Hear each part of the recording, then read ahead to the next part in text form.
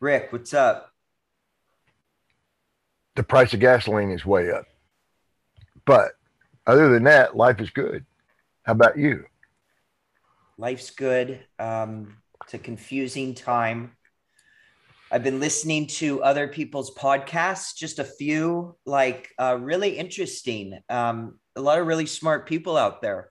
Um, you're smart. I'm okay. What do you think about that? I think we have the beginnings of a great thing here. So let's just proceed. I've been looking at other podcasts as well, and some of them are highly organized and professionally produced podcasts. We are not there yet, but we will get there. Well, I'm sure that these podcasts that we're doing will be forever shared with the world because they're great and they're important. And I think a lot of people care about what we have to say, what our guests have to say, mostly, not me, Yes. but, and not everybody cares about this stuff, but a lot do. A lot do. And we know a few hundred who are actively pursuing some of these mysteries. And, what I find on some fabulous megalithomania, Hugh Yes. Newman doing his work. I mean, these people are doing fabulous work, conferences and everything. But then you have like 200 people, 100 people, 50 people that are listening to it. And this stuff is at the forefront, what we're doing of a big movement pool of knowledge, and it's a few hundred people. So I think millions of people, tens of millions, hundreds of millions would find this interesting. If it's framed correctly, and if you can make them realize just how much this stuff affects their daily lives. And that's the part that's invisible to almost everybody. That something that happened 5, 10, 15, 100,000 years ago can affect your life today. And what does that mean, Rick? Why do people not care about the past? They just care about their family and feeding themselves, and their job takes all day, and they're tired, and their marriage isn't great, and their kids suck. Why don't they care about the past as much? It's that whole day to day living need thing. Again, they don't see the importance or the impact of something that happened a long time ago. And what is done is done. It's like, no, there are ways around some of it if you think about it thoroughly. And let's think about what would happen if all our technology was suddenly taken away. I can think of a half a dozen different scenarios where electronic stuff would go poof, and we would be done for decades with internet and telephone and refrigerators. Um, what would the cost in lives be? Probably about 90% of human population. So the things that we can learn from the past can help us survive those scenarios. And when you say, "Oh, well, that won't happen in my lifetime," you can't say that. You just don't know. It could happen at any moment. The Right. electrical grid goes out, a solar flare, you have 100 other possibilities. A lot of people have predicted since the beginning of time, these certain dates that the world's going to come to an end, that and people believed it, and they believe it, and they believe it in their mind. And um, what do and then it doesn't happen type thing. Why do you think people get so certain that something's going to happen and it doesn't? A lot of that has to do with religious dogma. We'll start with that one. We have two different major religions, Christianity and Islam, that both well, and Jewish religion too. Both all three predict an end to the world with the same characters involved. I might add, um, and the tribulations and the other parts of the Bible and the Quran that say there will be a chosen few survive, and they will be, the ones that are true to their God. Well, that's a dogma. I'm not saying it's wrong. I'm saying it's what's taught. The other thing that if roughly half of the population of the earth believe that there's going to be an end to the world and that their book predicts it, then there will be an end to the world because one of them is going to come up with a way to accomplish it. This is where the Marvel movie universe has predicted human behavior by portraying aliens doing it. And give kudos to whoever came up with that. And that one wasn't Stan Lee. But the idea is firm, it's sound, that someone's going to try to end the human population, except for that chosen few that their book predicts. I don't want to experience any of that, but I want to be prepared for it. It certainly could happen. Rick, tell me about let's see, tell me about the Oopa Loopa Cafe and what you did for many years in the TV, media, radio world. Well, I actually started in blogs, written blogs, with the title and the content. I was doing these stories of interest, much like megalithomania and ancient origins. Boy, I'm having trouble with that word today. And some of the written / picture / video blogs that are out there today are now doing, and a little more sophisticated because technology is better than what I was doing in 2006, 2007 on up. And I ran it as a written blog for about 2 years, I think, and then got into an audio blog with Blog Talk Radio. Ran that for about 2 years, 106, I think it was, episodes there. Then moved to a different platform.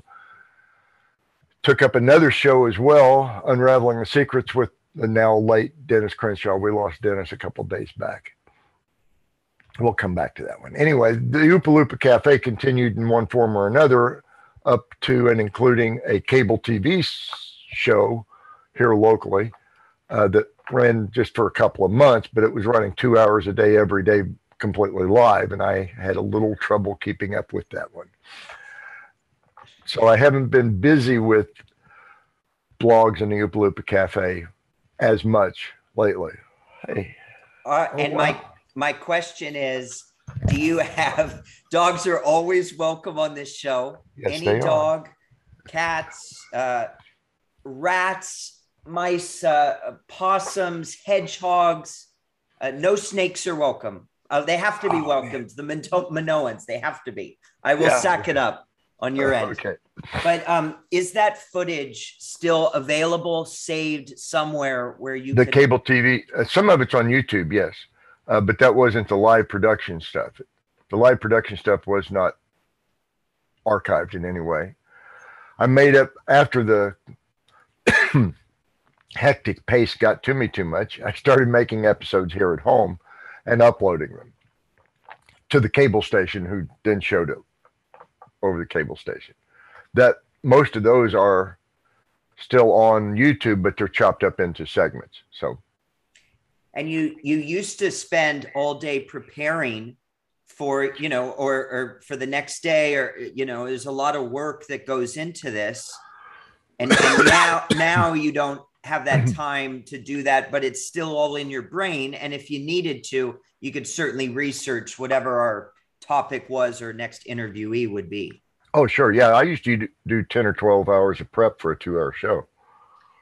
So I've got great news. I wish she was here. That would be weird because it's morning, but I got a new assistant. Her name is Iris, and she's wonderful. And she is, as my life coach says, bringing order to my chaos, or attempting to bring some order. I'll look forward to meeting Iris. Gosh, you muted that? That was really professional, Rick. Did you mute that? Yes. Wow. She's going to have to teach me how to do that. Anyway, sorting and organizing and asking questions. She's going to really help the podcast to go through a bunch of books, my 5,000 books, and ask. She's going to be a help to us. So let's talk about your really good friend and who just died. Tell us about Dennis Crenshaw and his contribution to all this stuff that we love.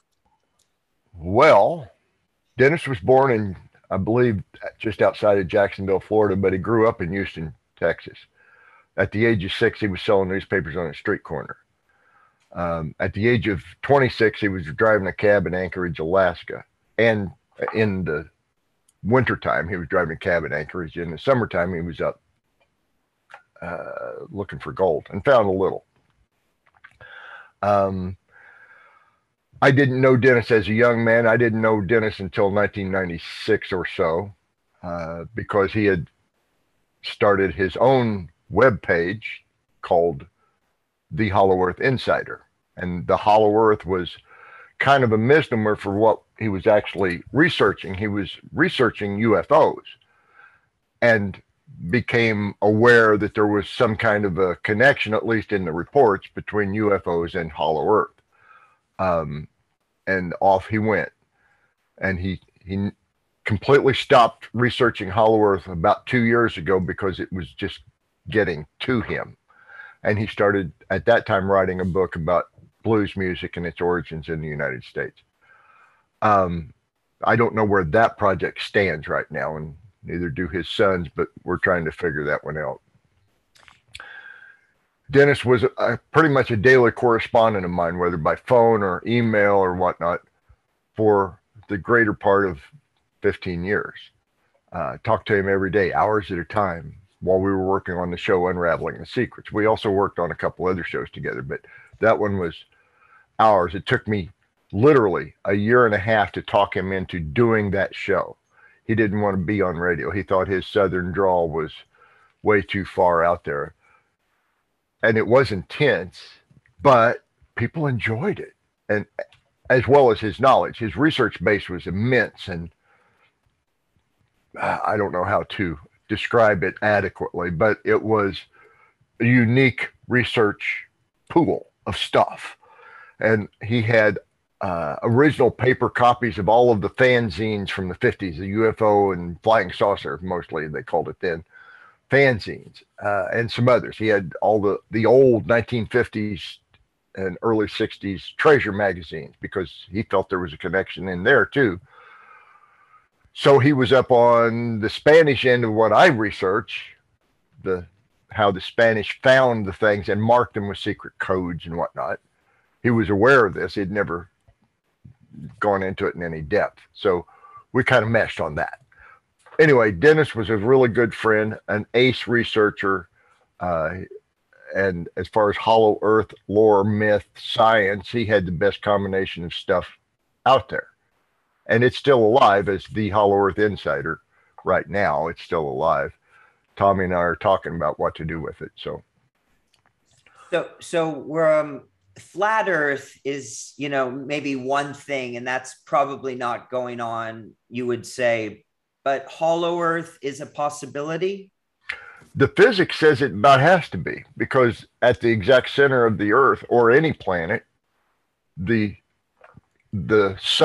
sigma of all of the gravitational acceleration would be zero. Everything would be pulled from the center out at that point. It's just the way mass works.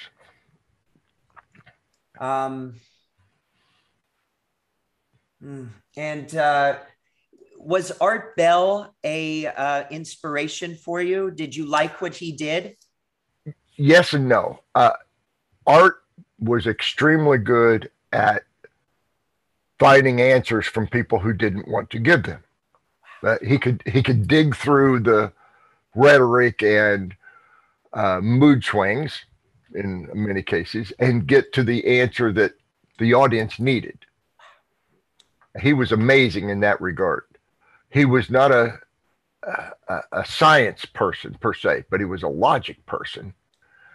And he was very good at it. And yes, he was an inspiration to me. I never got to talk to Art directly. When I appeared on the show, it was after George Noory was at the helm. It was before Art died, however. And what did you think that Art did not do well or wasn't good at? His homework was, he didn't do a lot of homework. If he knew somebody was coming on with a big topic, he had a few favorite guests. He knew them very well and what they were going to say, and he was on top of all that. But if he had a new guest on, he had not delved into it to the degree where he could ask those iffy questions about, okay, well, if you're saying this, how about this part that people say is wrong? And we will be great at that. We'll do preparation for everyone. You said 100 episodes. You and I both know it's hundreds. There are so many people that will come on this show. It's just unbelievable. And they're not people that have been on shows all over. I mean, some of them are, and some of them are famous and TV, but a lot of them, hundreds, they are small town or farm owners or people that don't want to show this stuff, and because they don't want attention coming to them. Correct. Then there are also those people who have this artifact. It's certainly an artifact, may or may not be ancient, but they want tens of thousands of dollars for this carved rock. Yes, it's a carved rock. We are going to incorporate screen sharing and image sharing and whatever. Iris will clearly tell me how to do that. I'm just kidding. It must be easy. But, you had somebody in West Virginia that contacted you and said, I found this space, this stone. No, they didn't contact me. They had it on Facebook. Brenda found it and made me aware of it. And was digging a pool. Good, always. Digging a swimming pool. And found a polished, what looks to me in the one photograph, red granite, which is a very hard substance, very difficult to do that whole sculpting thing. It has a couple features that are apparently European style in origin, but I don't have any proof of any of that as yet. Now, this is a huge crux of what we deal with. Some amateur finds something on their property, which they have a right to. The archaeologist is either, would assume, I have so much to say, Rick, just say something about this. Okay. The archaeologist is already defeated in performing archaeology on that piece because it's already out of the ground. It is no longer in situ. They cannot do the things that archaeologists do to that piece normally. However, had the guy stopped digging when he found it was something weird and said, come look at this, he'd probably never seen it again. Because now they have something they can work with and they don't want it to be out in the wild, as it were. And if it's, if it's something that's anomalous or shouldn't be there, that piece is thrown away and said it shouldn't have been there. That's just somebody dropped it out of their pocket. Oh, it's definitely a hoax, even though we found it in situ. But this is not conspiracy, Rick. I want to explain it to people, and we may or may not do it in this episode. We will prove it over time, but I got all my notes and I got thousands of pages and everything. But this is the crux of it. You've got a boss, a state archaeologist at the top. He or she then, whoever's above that, but he or she then controls all the people below, all the way down to the historical societies, threatens them. A quote by a lady was, he burned my ass, basically. And also a quote is, they, told them not to come back here, told those people to not come back. Don't bring those people back here, is what the state archaeologist said. And, threatened to fire these people. It's like, so the person finds this artifact, call them a liar, call them a drunk, call them a wife abuser, a sexual predator, anything to discredit special fines. And that has not happened with this little piece you just found. It probably won't happen, but it happens all the time. It does. I can highlight a couple of cases where that was overcome, and it was very hard even in that case. Even when all the evidence was there, it can still take decades to overcome that philosophy, because that's what it is. It's a philosophy. One of those cases was Lonzo Meadows. Early 1960s, Norwegian man and wife, one of whom was a degreed archaeologist, came across what they believed was evidence of a Viking colony at Lonzo Meadows That's not Nova Scotia. I forget. There's Nova Labrador. Scotia. Oh, is Is it it? Nova? Maybe. Might be Labrador. I Anyway, thought it was Nova Scotia. But... it might be, but it's far up north where there are no trees growing. So that meant that if it were a Viking colony, there were no trees to build new boats. They had to import trees to do that.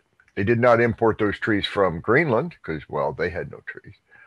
They did not import those trees from Norway because, well, they'd already used up all those trees to build the boats they used to get to Nova Scotia. So they were rebuilding boats. They had ship's nails. They had all these artifacts, and they were Scandinavian in origin. It still took roughly 30 years to convince the archaeological world that, hey, Scandinavians were in North America 500 years before Columbus. And it was a colony. It was not just a simple boat refitting station, refit them to go back to Europe. They had all the hardware, all of the fasteners, all of the technologies, and all of the cultural goods to have a colony. They had women. We know they had women because they had spindle whorls. They made wool. Men didn't do that. They had what appeared to be swaddling clothes. They had babies. Dirty diapers is what I'm saying. There were all kinds of indications that this was a colony, but Parks Canada will not acknowledge that. It was a boat refitting station. So there's a philosophical difference in what is real and what will be admitted. Parks Canada does not want the sovereign nation of Canada, which is already losing some of its sovereignty to its native tribes, to lose any more because there were Christians in North America before the French got there or before the Spanish got there. Their lines of sovereignty would be severed. So it comes down from the very top to not give in to all of this logic stuff. And you'll see, the line of the U.S. and Canada, that northern line goes right over Isle Royal. Yes. Somehow Benjamin Franklin or whoever, they knew to include the copper country right below. Well, the French did for sure, because the French were advising Franklin on how to negotiate that whole treaty. That's why it's a Treaty of Paris, incidentally. It took place in Paris. Neutral territory, except that the French were not neutral. They hated the British, and in some ways still do. So Benjamin Franklin had the best coaches, plural, in the world for that particular part of the border. And if you look at that line, it comes across from the East Coast, from your point of view on the camera, comes across from the East Coast, goes up and around Isle Royal, and then continues west. That was not coincidence. And that was before anyone had started mining copper up there or even figured out how to survive a winter up there, let alone that. And so he would have known, Benjamin Franklin, being a not only serial womanizer, I believe, which is okay. Anyone can do whatever they want to do. But who knows what the French, who he could have sex with. But he was obviously connected with, Freemasons. And a half a dozen other secret societies, including one that he founded himself. And was so popular with people, I believe, and spent a lot of time over there. So dialed in with France. They knew that copper mining was going on there back to 7900 BC. They knew that. It was secrets, just like the lodge secrets today of Native Americans or other lodges. You keep these things secret. Keep your trade route secret too. So if there was any trade going on between North America and the rest of the Americas, period, with the rest of the world before Columbus, we'd never know it because it was kept secret. And so getting back to taking decades to get a site, this is major. So I heard this story of a commercial real estate guy, and both sides, he had like 20 deals. He's a president both sides they're button heads. They can't do all these deals. There's all these negotiations. He comes in and he goes, what do they want? Done. What do they want? Done. And he would get 20 deals done, that from simpleness, just put them together, So the point is, a person could walk up to that Léonce Meadows site after a month, a year, and make conclusions. Now, yes, things take time and research, and yes, but they don't take 30 years. Correct. They could be that was faster. Definitely a political deal. Another political deal that somewhat got overcome took place in Michigan. An amateur archaeologist, and he was good at the craft. He just didn't have the paper degree to go along with it. He discovered engraved stones, coin-like engraved stones, by the dozens on a beach along a lake in Michigan. And it wasn't sand, it was more loam and mud and whatnot. So he scooped out like a cubic foot of this and counted 80 some of these coins inside 1 cubic foot of soil. No one would believe him.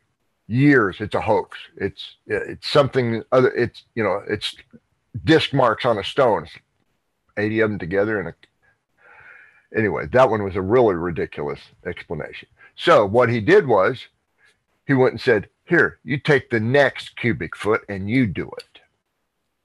Guess what? They found 89, and they have preserved the rest of the site. It has something to do with the Indian lodges you mentioned. The Native American lodges have all kinds of secrets that we're not told, including how they used writing, how they transmitted messages over long distances without written on material messages. Tons of things that they know how to do, but they won't tell us that they know how to do it. And apparently they don't tell all of their population they know how to do it either. Yeah, no, it's the same structure. You don't tell everybody. A whole culture that we haven't learned, that I never learned anything about in school, was India. And India being part of China, this massive, incredibly intelligent, smart, a trade operation going out of Mohenjo-daro, which is where they processed tin, copper, bronze, Mohenjo-daro, India. And things are so simple. When you look at things are simple, it's like that was a major port. And so for some reason, we're not taught about India. Have you heard, Rick, the Vedas? Obviously, the Vedas, that the Brahmins, the white priests, run India, and that the middle group are the medium skinned, and then the lowest group is the dark skinned, that they really have this dark versus light skinned racism, whatever the word is, that goes on. I never heard of Brahmins. The caste system, they call it, but yeah. And some of the best imported medical doctors I've ever met were from that lower end, dark. I'm not going to name names, but he's amazing. At any rate, yes, the caste system is alive and well in India and Pakistan and a few other places. When Alexander the Great invaded Afghanistan, nobody knew it except Alexander the Great. He didn't change anything. He established a whole new palace and court system that nobody cared about in all of Afghanistan. And that's when he stopped even trying to go to India. He wanted to conquer India because of those resources you mentioned. That's what all of Alexander's wars were for, resource availability. And that's what mostly all wars are. The current conflict in Afghanistan is about two other things. There's a couple of rare earth salts and rare earth metals present in Afghanistan that you can't find anywhere in the world in any abundance. And of course, there's always poppies and, well, pot.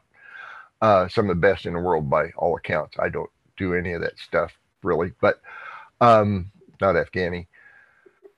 But the resources is what all wars are about, including when the United States gets involved. Say Iran-Iraq War, 1980, up until 1988. We were fine. We were back in Saddam because we didn't like Iran when we didn't want Iran having control of the swamp oil along their border. Well, that changed when Saddam invaded Kuwait, who was also a really good trading partner of us. At any rate, it's all about resources and who controls them and how much they can get out of them. That's been going on for, well, I don't know, since about 7900 BC. You go back to who was doing it, we don't know the answer to that.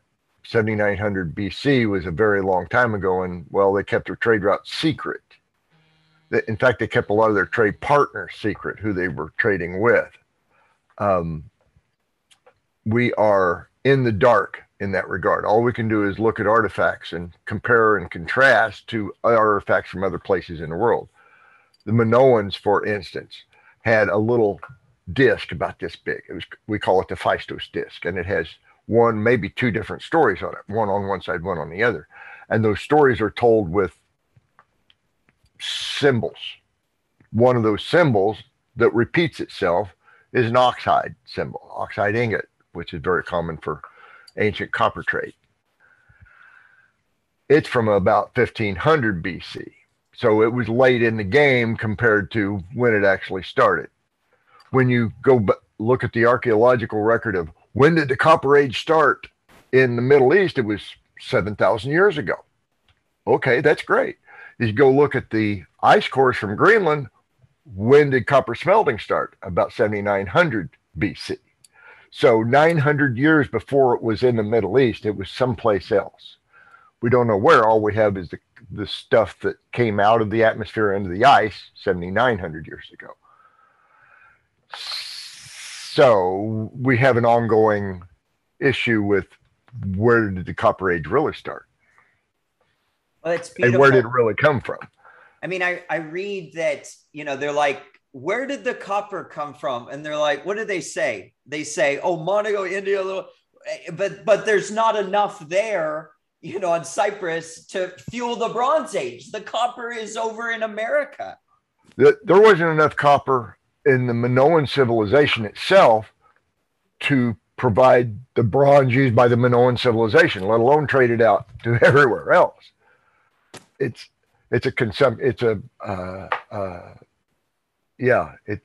a bargain. The estimates are 1 billion tons of copper extracted. Maybe it's 500 million. Maybe it's hundreds and hundreds of millions of pounds, but it's a tremendous amount. And it's not known. It will be known. So interesting thing about copper in the earth, there is copper everywhere. It's throughout the entire surface of the earth. However, it's not in high purity and high concentration areas anywhere on the earth except for Upper Michigan and Isle Royale. And even that's becoming depleted as we move along. But the copper that was available in the old world, Ireland had a tiny little bit. The Swiss Alps had a tiny little bit, and it's apparently all mined out. Mauritania had a fairly substantial group of tin, but not enough to do everything. And of course, Cornwall and Land's End, it was almost all tin. You couldn't walk without walking on tin, and that's because of a rift that had formed there 400 million years ago and left it on the edge of what is now England. But you find these little spots all over the surface of the earth that have high purity metals that oozed up out of the earth hundreds of millions of years ago, and they're still left there. At Keweenaw Peninsula in Michigan and Isle Royale, it's because of the Superior Rift. Lake Superior is a rift lake. It's not just a low place. It's actually the earth pulling itself apart. And when that first started, some 300 million years ago, the copper probably just spurted up out of the planet onto the surface and cooled off and formed whatever it is now. Because for some reason right there, the copper is so pure. And when it's so pure, you do less work smelting and melting and high temperatures needed to So when it's that pure, it's, easiest.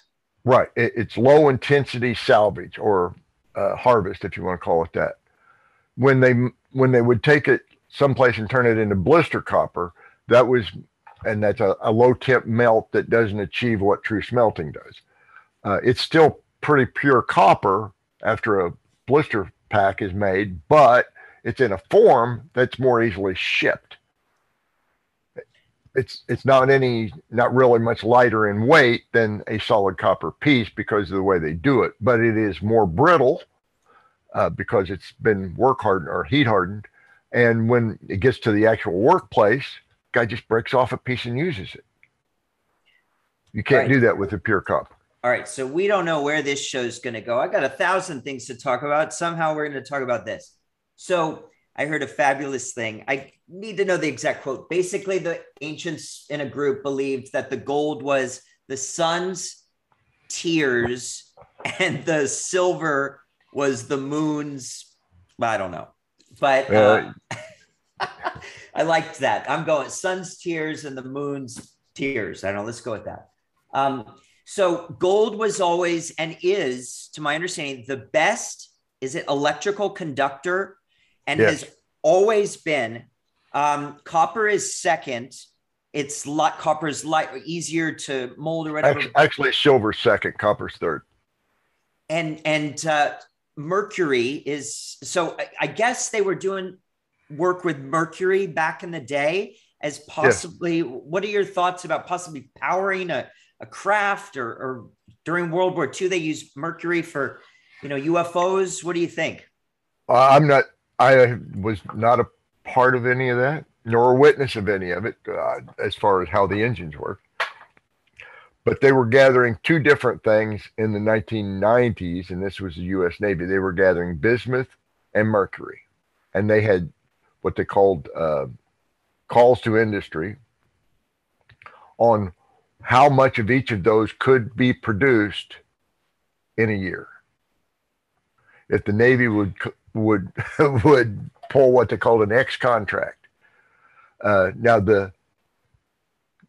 I believe it was all a cover story. The Navy said that the bismuth would be used to make new bullets that would not cause lead poisoning. It's like, yeah, sure, right. Anyway, the mercury, I never did find any even excuse for why they wanted to acquire all the mercury the world could produce in a year. And I never did find any calls for proposals on actually buying it. But there were definitely those two calls to industry, calls for information. It's weird because if the Navy didn't want to use lead in their bullets, why didn't the Army do the same thing? They didn't cover that track. Right. So ancient mercury, what could they have been using that for? Could have been used for a number of things. It can make an amalgam with copper, with silver, with almost any other of the heavy metals, including gold, which changes all of the characteristics, the ductility, the hardness, melt temperature. All these things are changed when you make an alloy. So they could have been using it to make some sophisticated alloy that we cannot possibly credit them with because they couldn't possibly have been sophisticated as much as we are. But anyway, that's neither here nor there. We know that, we speculate that, let me rephrase, that the Inca used mercury to make scale models of their hydrological systems. In other words, how did water flow down their mountains? We have a nearly perfect, to the 1/1000th of a millimeter perfect scale model of, I believe it's Cuzco, might be Machu Picchu. One of them, they found it near the base of the mountain, and it had traces of mercury on it. So when you poured mercury at the top, it showed how it flowed down the mountain. So on an irrigation scheme like they had there, this would have been a useful tool. That's one speculation, but possibly used to power a craft. et cetera, et cetera, et cetera. So, we go to a lot of these grave sites up in the UP. I went to a special one, where this quartz crystal is at the top of these earthen mounds or rock piled mounds, which are burials. And you're always told when you go to these sites, use your eyes, look around. That is special. These rocks are talking to you, speaking to you. That quartz crystal, which is chunked into whatever the stone is put on top of that mound. Do you have any idea why that could be?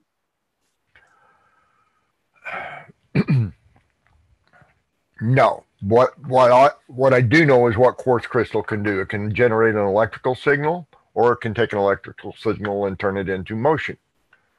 It's basically how a quartz watch works. So if there were some function, some technological function of it, it would almost certainly be related to those characteristics of the crystal itself. However, if it's a spiritual function, I have no idea. And that's okay. That's part of that whole secret thing. And that's okay, but it's all over and it means something and it warrants investigation. And, a lot of these sites are on private properties and nobody ever walks to them for years, decades. Nobody walks through them. And that's why they're preserved. So, yeah. Let's see, Rick, what's just a few last things. There's just so much to talk about and we're having fun doing it. I think talking about resources, George Bush Sr. supposedly bought 300,000 acres in Uruguay, which is surprisingly one of the top two safest, or not safest, best run countries in South America or Central America, but with water underneath. So there's water underneath. An old man buys that, or whenever he was, but you're buying water. You'd obviously have to have an army to protect that water if you want to drink it or use it for something. But these smart people, the CIA connections, they are buying, whether that's islands, lands, water, resources. Tell us a story and then we'll call it a day so I can pee. In Upper Michigan, the water rights are held very close to the vest by people who can. And the rest of them are being bought up by outfits like, say, Nestle or Coca-Cola. They want to, those entities, whether it's a private landowner, and I can think of another one who's a good friend of, well, an acquaintance of both of ours, buying up land that has natural spring water because it is a natural resource that you really can't duplicate with a well. I've heard, that Vegas has half the water, their lake is half filled, that they're going to run out of water. I think Florida is going to be underwater at some point. Does that sound right? Well, no, it doesn't sound right. But in Florida, the biggest problem is you're sucking all the water out of the aquifer and the limestone collapses underneath or over the top of the void. So you have sinkholes and whole car dealerships disappear overnight. But Venice is going to be underwater in Italy. Well, if this whole global warming thing is true, but it is not as high now as it was 1,000 years ago. So what is your conclusion on the global warming, just from listening to all sides? And what is a safe thing to say that we don't know? We don't know. We want to guess. We as scientists want to know that we're right, but we're never sure because we're going on theory. This is all a theory. The CFCs in the atmosphere is going to cause all the ozone to go away. Well, the ozone holes have been shrinking ever since that announcement. They move too. The new ozone holes grow and they wane and they disappear. It's not because of anything we put in the atmosphere. It's because of the way sunlight strikes the atmosphere at the poles where the magnetic force or field is the strongest. It's some kind of an interaction we just don't understand. We as scientists don't know everything, but we like to pretend that we do. It's a belief system. Yes. And, God, our egos are so massive And when you go against, you know, what I believe or what I have said is correct, I have said this is true. And how dare you question that? I mean, it is the antagonist of free speech. Our speech is being suppressed tremendously. A lot of these topics you can't find on the internet. I'm not saying that it's shielded. It's just a lot of topics that I know about that people tell me about. It is hard to find on the internet. I'll just tell you that Yeah. the searches do not make certain things easy that I'm looking for. So I think we can expose this, Rick. I know we can. And it pisses me off. And I'll try to be non-reactive. You know, when we talk to these people, but it is frustrating because what we know is a lot of truths and we don't get out there as people knowing this stuff. And it's frustrating. Yes. And it's in all fields. It's not just archaeology, history, or anthropology. It's in all fields. You have the Ipsy Dixit thing of, I said so. So anyway, yeah, we'll move on. We'll find the holes in the logic, just like the hoaxes that can be proven to not be hoaxes. We'll pick a topic and go into it and find an answer. There are so many topics that we have, Rick. You and I can just smile and just whoever's listening, just trust us. This is going to be a lot of fun. We will not let you down. So thank you, Rick. I appreciate it, buddy. Good job. We'll talk again real soon. Okay. Have a good day, buddy. Bye. You too. Bye-bye.